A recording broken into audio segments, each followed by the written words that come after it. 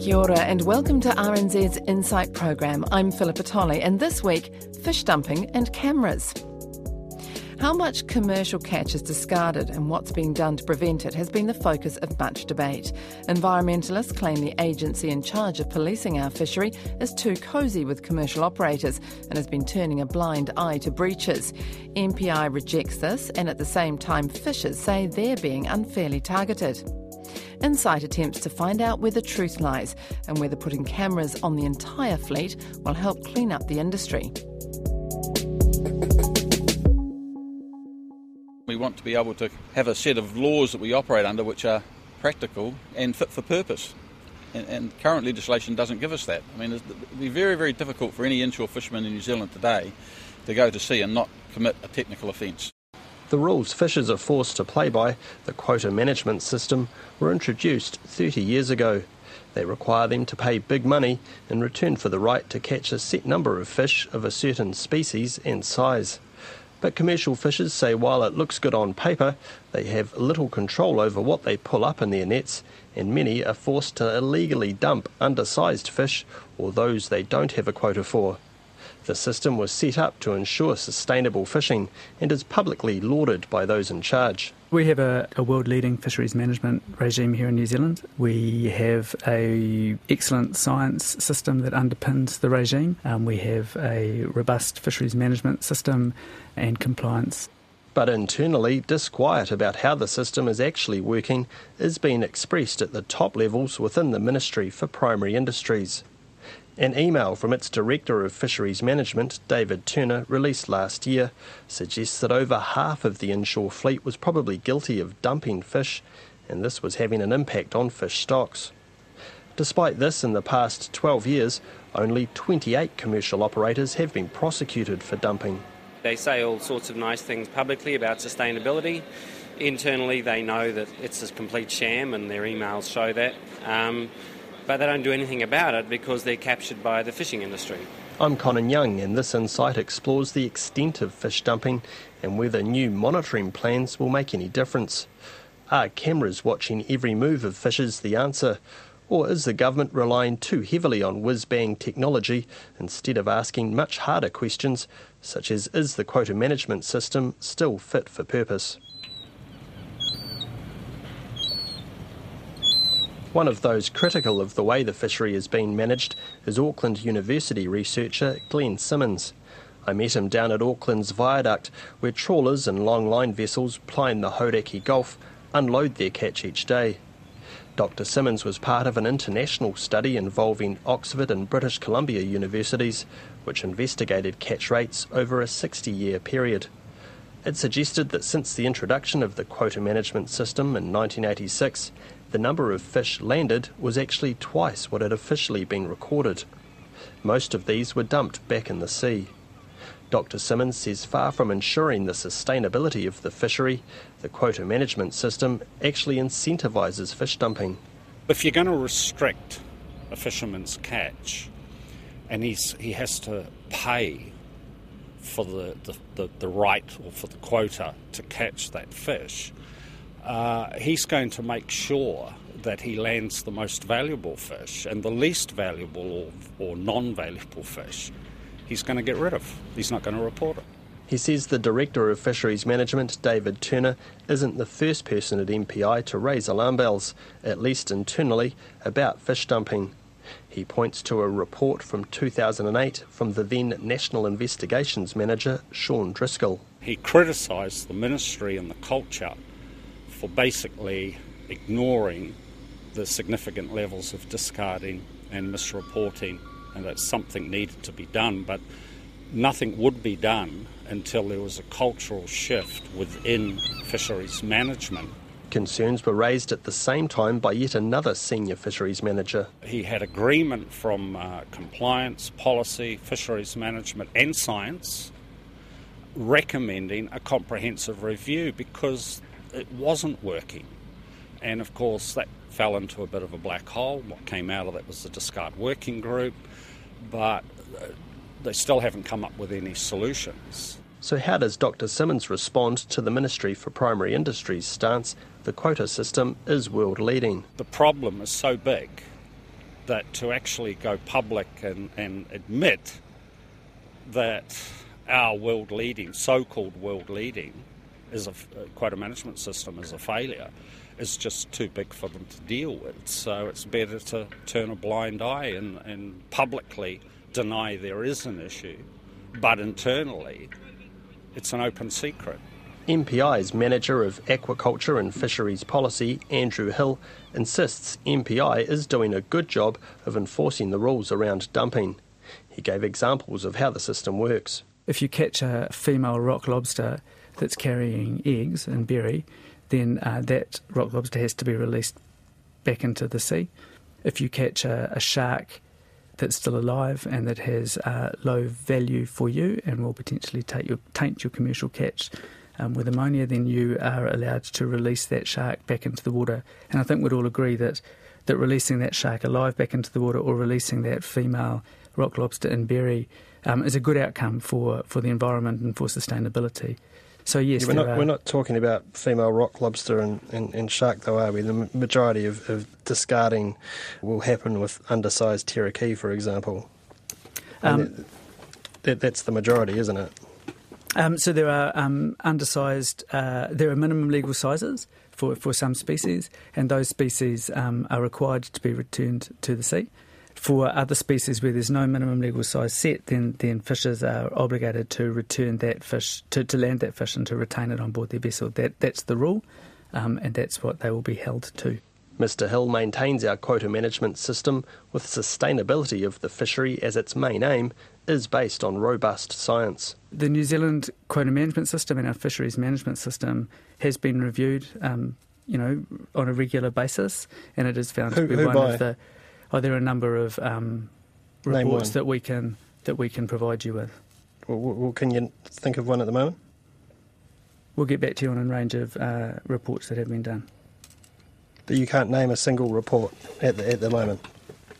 There's been a study undertaken by Ray Hilborn, and we can find you the reference for that.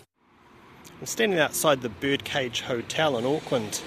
It's the venue tonight for a talk being hosted by Sanford Fisheries. It has the intriguing title of Can We Do More? It involves what's been called a conversation between Sanford Chief Executive Volker Kunsch and Ray Hilborn.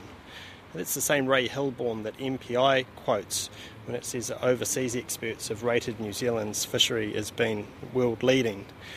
Let's go and see what they have to say.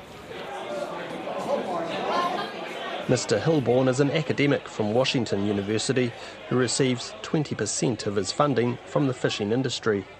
As part of his talk, he mentioned the study where he and others name New Zealand as being in the top 5 countries in the world for sustainable fisheries management.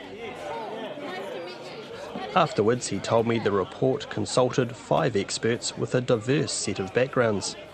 It turns out 3 of the 5 are industry consultants, while a 4th works for MPI.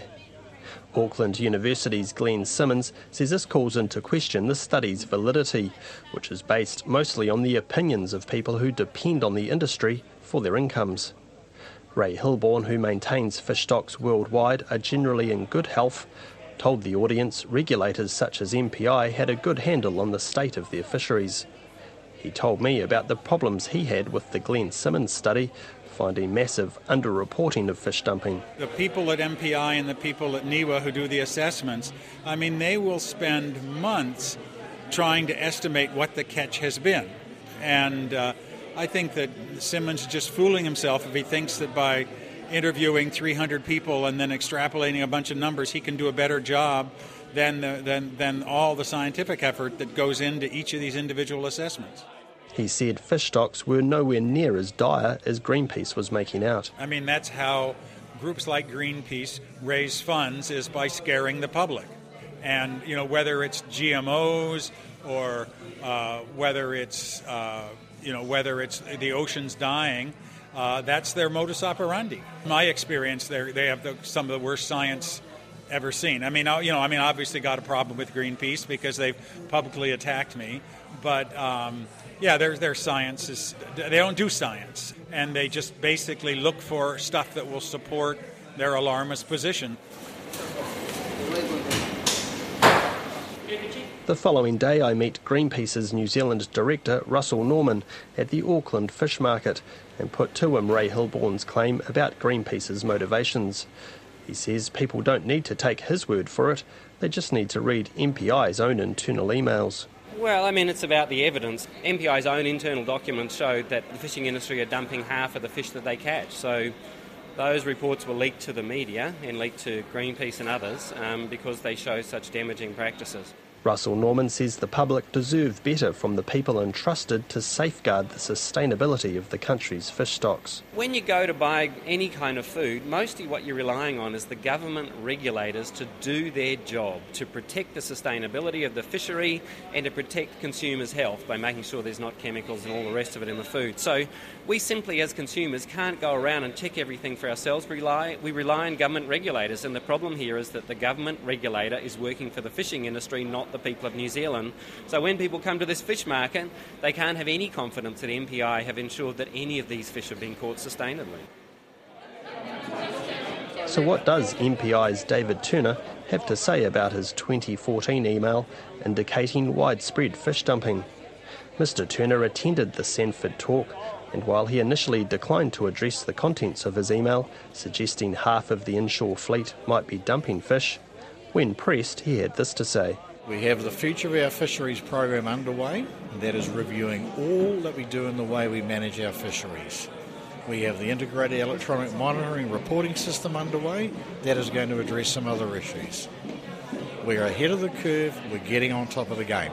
There is the public face of MPI. You talk about having a world-class system, but I mean, it's not just your email. I mean, we've had, I think it was in 2008, there was another MPI manager. He said that the industry had an overbearing approach to MPI, and the MPI was under a lot of pressure from industry. We've also had fish discarding has been raised as an issue by MPI previously. We've even set up a working party to try and get on top of it. It is an issue, isn't it? MPI is an independent regulator. Okay, we have three sectors, three stakeholders that we regulate. We independently regulate New Zealand fisheries. You would acknowledge that fish discarding is an issue? In any fishery in the world, there is discarding happening. But I mean, according to you, on quite a widespread basis in New Zealand. We have strong information and strong evidence that wholesale discarding, as claimed by the report you're referring to, does not occur at that level. What I'm saying is some level of discarding happens, as it happens in every fishery across the world. MPI is pinning its hopes for a better monitored system on cameras on fishing boats as a way to ensure the public and valuable overseas markets that our industry is playing by the rules. So what difference could they make? MPI is now consulting with the industry on a plan to phase them in on every vessel in New Zealand waters from October next year. It last year ordered a trial of the technology on boats plying the valuable North Island fishery known as Snapper 1. MPI rejected a bid to run the trial from the independent market leader, the Canadian company Archipelago. Instead, the trial was run by Trident Systems, a company wholly owned by the fishing industry, including Sanford. We're about to get on board and have a look at the camera installation. You can actually see it just down here to my right. The camera's on that bar above the hauling station. So we're about to come on board. We'll go into the wheelhouse and we'll have a look at the live footage so we can actually see what that covers and what that covers. The team on board are just binning up and getting some ice and bait on board ready to head away later this morning. So we'll catch them just before they get away. Let's go have a look. The General Manager of Sanford Fisheries, Colin Williams, takes me for a tour of a long-lining vessel involved in the Snapper 1 trial. It's had cameras installed to look out for captures of endangered black petrels in the baited lines the boats use to catch fish. The captain is already required to keep a logbook and detail every case of where a petrel is caught, meaning the cameras are only there as a backstop. Statistically, in our own records, we find very low interactions, but unfortunately when you have a low interaction number, it's not always believed by everybody, so this provides independent verification. Colin Williams says there's no opportunity for the crew to tamper with the cameras. As part of the trial, Trident puts together summaries of the footage it gathers, accounting for 30% of the total amount shot across the entire fishery. These are then given to MPI. The reviews are focused on the hauling and sorting of the fish as opposed to what's happening outside that window. So it's definitely focused on what's actually happening on board the vessel at the most critical times. But MPI has access to all of the footage at any time. I'm next taken by Trident's Chief Executive, David Middleton, to view footage gathered on another longline vessel while fish are being brought aboard. It provides a good demonstration that even the cameras are somewhat limited in their ability to capture everything that goes on. How do the birds actually get caught in the line? Oh, we can just see there the fisherman, what's he doing there with the camera? So he's just giving the lens of the camera a wipe for us. And so the camera in this case, as we saw this morning, is out on an arm off the side of a vessel. So it's quite vulnerable to getting spots of water on it. So we rely on the crew wiping the lens, keeping it clean, in order for us to effectively undertake video observation. So there's quite a high degree of cooperation required with the vessel's crew to make video observation a viable activity. As well as identifying whether black petrels have been captured in long lines, the other part of the Snapper 1 trial involves cameras on trawlers, hauling in large nets full of fish to monitor fish size and species. Critics say this is more problematic. They say it's extremely difficult to tell the size of fish or their species when they're in a net with thousands of other fish, and that MPI is aware of this. So where else can New Zealand look to for an example of how cameras are being used successfully? The first place in the world to introduce them was British Columbia in Canada, which installed them on its entire longline fishing fleet in 2006. I called one of the foremost experts on the system there, the former Department of Fisheries and Oceans researcher Rick Stanley, and asked him how successful it had been. Only a portion of the footage is actually analysed, but just like speed cameras, the chance of getting caught is often enough to deter fishers from breaking the rules. Those found with footage that doesn't marry up to the information they've been keeping in their logbooks are given a number of chances to improve. Once it's considered not just a random event, but you have a track record of this, not just the last trip, then that's when they're given their first notification. They have to pay for 100% review of that trip. And then it escalates from there to, well, we've given up on you. You just have to pay for an observer to be on your boat for every trip. And I don't think that's ever happened to this day. Well, there was wow. So no one has had an observer forced on them through repeat offending? No. There are limits, however, as far as the ability of the cameras to distinguish between the 40 different species of rockfish in the waters off British Columbia. This is important as fishers pay good money for quota for a handful of species, but may end up catching a variety on their lines. Rick Stanley says it was the fishers themselves who came up with a solution to the problem. So the fishermen up front came to the next meeting and said, fine, since they're going to die anyways, we'll bring them all in. And now each fisherman has to bring them all in. Well, they'll be sorted at dockside. The funny thing was, I said at the meeting, and I said, if one of the government people had suggested that, you would have said, oh, well, we don't have room on our boat. It's totally impractical. But you guys think of it and it's okay. But Mr. Stanley says in order for their system to work, it's vital the company operating the cameras is independent from industry. It's not necessarily that fishermen or the fishing industry are dishonest or anything, but in the end you want, I think, third-party independent. For one reason, just the optics. The public out there wants to know the fishery is managed and studied well and properly. They're going to be reluctant to believe that, if the fox is guarding the henhouse kind of logic. Plus, there's been a history a bit in BC where we tried to, in the old days in the trawl fishery, rely on the factory slips of how much fish was caught, and that simply didn't work. Back in New Zealand, it appears MPI may be coming to the same conclusion. When asked about perceptions Trident has a conflict of interest, MPI managers have all talked about the fact next year's final rollout will look very different to the trial involving the industry-owned operator.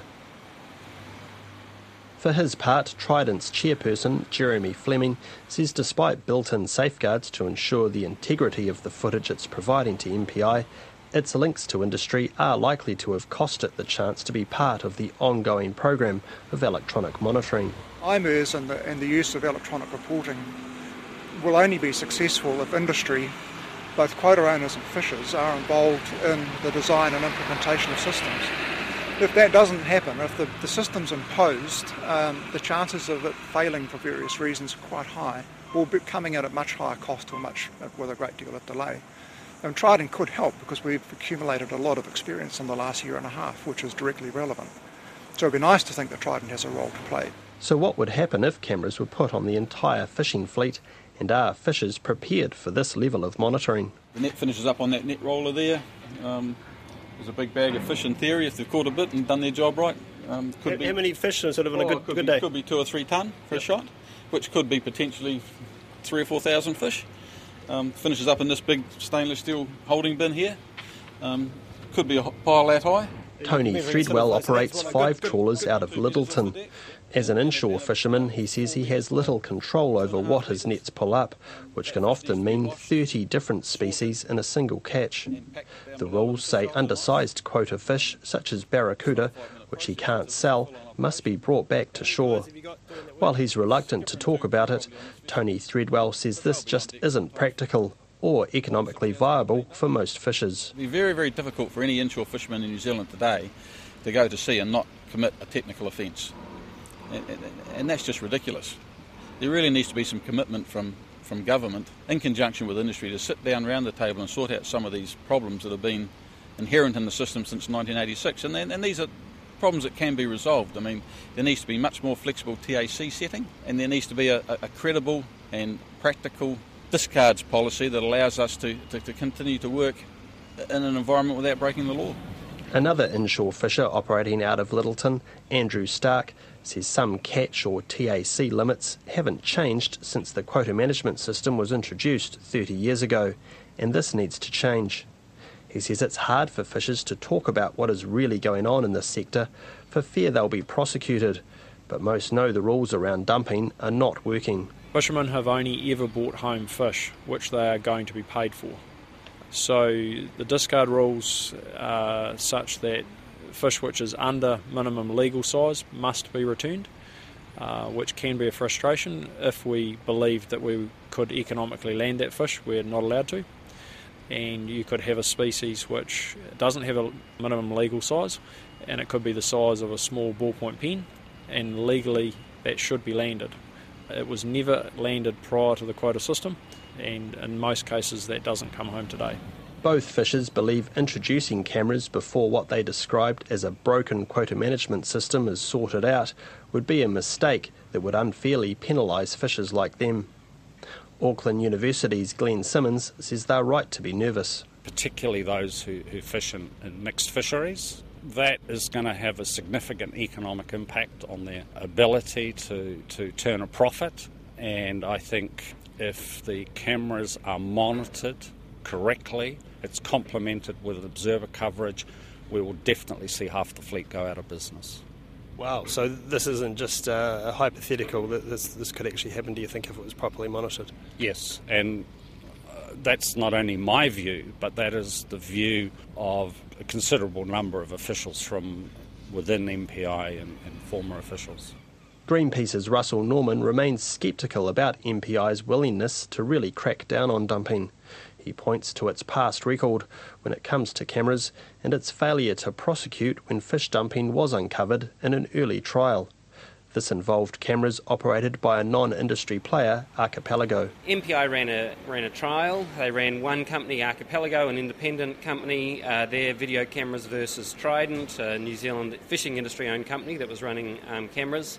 And what they came back and found was that Archipelago, the independent video company, found lots of illegal behaviour, dumping, killing of Hector's dolphins, not reporting it, and Trident came back and found nothing whatsoever. And so MPI's next step was to award the contract for videos in Snapper 1 to Trident. Obviously, because Trident passed the test, they found nothing, and that's what MPI wanted. So it's very hard to think that MPI, with many of the same people, is going to behave in good faith given their past history. An independent inquiry by Michael Herring QC found MPI's decision not to prosecute the breaches in this case was flawed but understandable given the complexities surrounding the breaches. An option being looked at by MPI as part of a wider review of the quota management system is a no discarding rule, where fishers would be required to land everything they caught. One place that already has this rule is Iceland. I spoke to visiting Icelandic academic and former fisher Ögmundur Knudsen. He said a key ingredient behind the policy's success was the simultaneous setting up of a special research fund to work out ways to make better use of the fish being landed. What happens is that you're allowed to take aside the undersized fish. It's sold on the auction market, and around 1/3 goes to the company and the crew for the salary for the crew, and 2/3 goes to the fund supporting increased value from seafood. So the companies can apply into that fund with research institutions and work on a project to increase the value from the catch. Ögmundur Knudsen says the no discard rule has helped to rescue stocks of cod. Where fishers were only pulling in 150,000 tonnes before the rule was brought in, they were now catching 250,000 tonnes. And he says making the most of everything they catch means that for some species, the fillet is now the least valuable part of the fish. Like the liver goes into high quality cod liver. You can use the skin in leather, in producing collagen or other issues. You can withdraw enzyme from the intesticles for pharmaceutical issues and things like that. And this has been done in a good collaboration with the industry, research institutions and the technical companies. Back here, the Minister for Primary Industries, Nathan Guy, says New Zealand is doing more with what comes off fish. But he says while a no discarding rule is being looked at as part of a wider review of the quota management system, there are problems with this. If you caught all of the fish and it was low value and you didn't have a market for it, effectively you're taking it out of the sea and putting it in the landfill. I don't think anyone wants that. And he says while changes are needed, fundamentally the system we have is a good one. If you have a look at 3 or 4 international reports, they've all put it up on a pedestal. The Columbia University in Canada ranked it as 1 out of 41 fishing countries. The World Bank and Marine Policy Journal ranked at about 1 out of 53 countries. Mr Guy says cameras will make our world-leading system even better. This will be a very important part of shifting the debate and having better regulatory systems, because we'll have the eyes and ears on every vessel. This will be the biggest rollout of electronic reporting in any fishery in the world, and I'm hugely excited about it. The Minister says no decision has yet been made on which company will operate the cameras, but the process will address any conflicts of interest, real or perceived. I'm Conan Young, and that's Insight for this week. If you'd like to get in touch or share your thoughts on this program, we'd love to hear from you. You can email us at insight@radionz.co.nz, or our Twitter handle is @InsightRNZ. Conan Young wrote and presented that program. It was produced by me, Philippa Tolley, with technical production by Dan Bevan.